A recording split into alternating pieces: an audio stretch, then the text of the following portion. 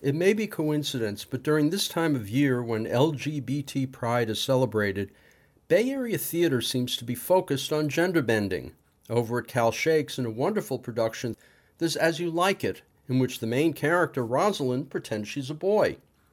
At Rhino, there's Priscilla, Queen of the Desert, drag queens on a road trip. And coming up at San Francisco Playhouse is Jerry Herman's musical La Cage aux Folles, about a drag club in the south of France. And at Marin Theatre Company, through July 2nd, is The Legend of Georgia McBride, a play by Matthew Lopez about a drag show on the Florida Panhandle. It's a play that takes place in Panama City, and it takes place in a dive bar.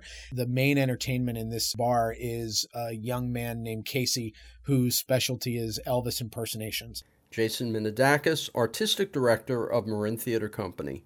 The bar's not doing very well, and the owner of the bar brings in his drag queen cousin to turn the bar into a drag show. The bar begins to turn around, and one night one of the performers can't go on, and Casey's drafted into service. A drag queen named Tracy Mills teaches young Casey the ins and outs of performance of drag. Craig Swartz steals the show as drag queen Tracy Mills, with perfectly timed line readings. If he wasn't stealing the show, Jason Kapoor in the twin roles of Casey's neighbor and Rexy the drag queen would be. And Adam McGill is extremely effective as Casey himself, the wannabe Elvis who was forced to wear drag, and thus is able to fully express himself.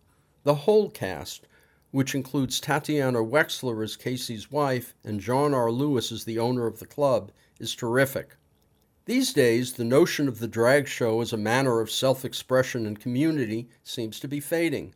Gay men and lesbians can marry and have become integrated into society. The entire subculture that produced camp and drag is no longer necessary to people who are, in many areas, no longer outcasts.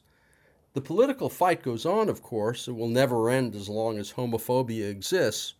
But the gay bar as community center seems to have died the death, and the drag show along with it. Also, the metaphor of drag, dressing and clothing of the opposite gender in order to fully integrate your different selves and thus not only become whole, but also induce empathy, has become a kind of cliché.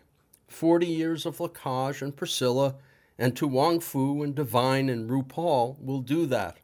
Second wave feminism has also done its part.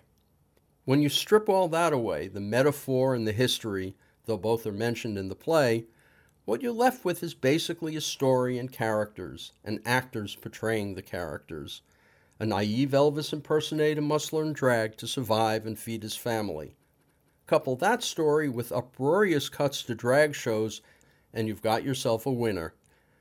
The Legend of Georgia McBride, written by Matthew Lopez and directed by Kent Gash, plays at Marin Theatre Company through July 2nd. For more information, you can go to marintheater.org. I'm Richard Walensky on Bay Area Theater for KPFA.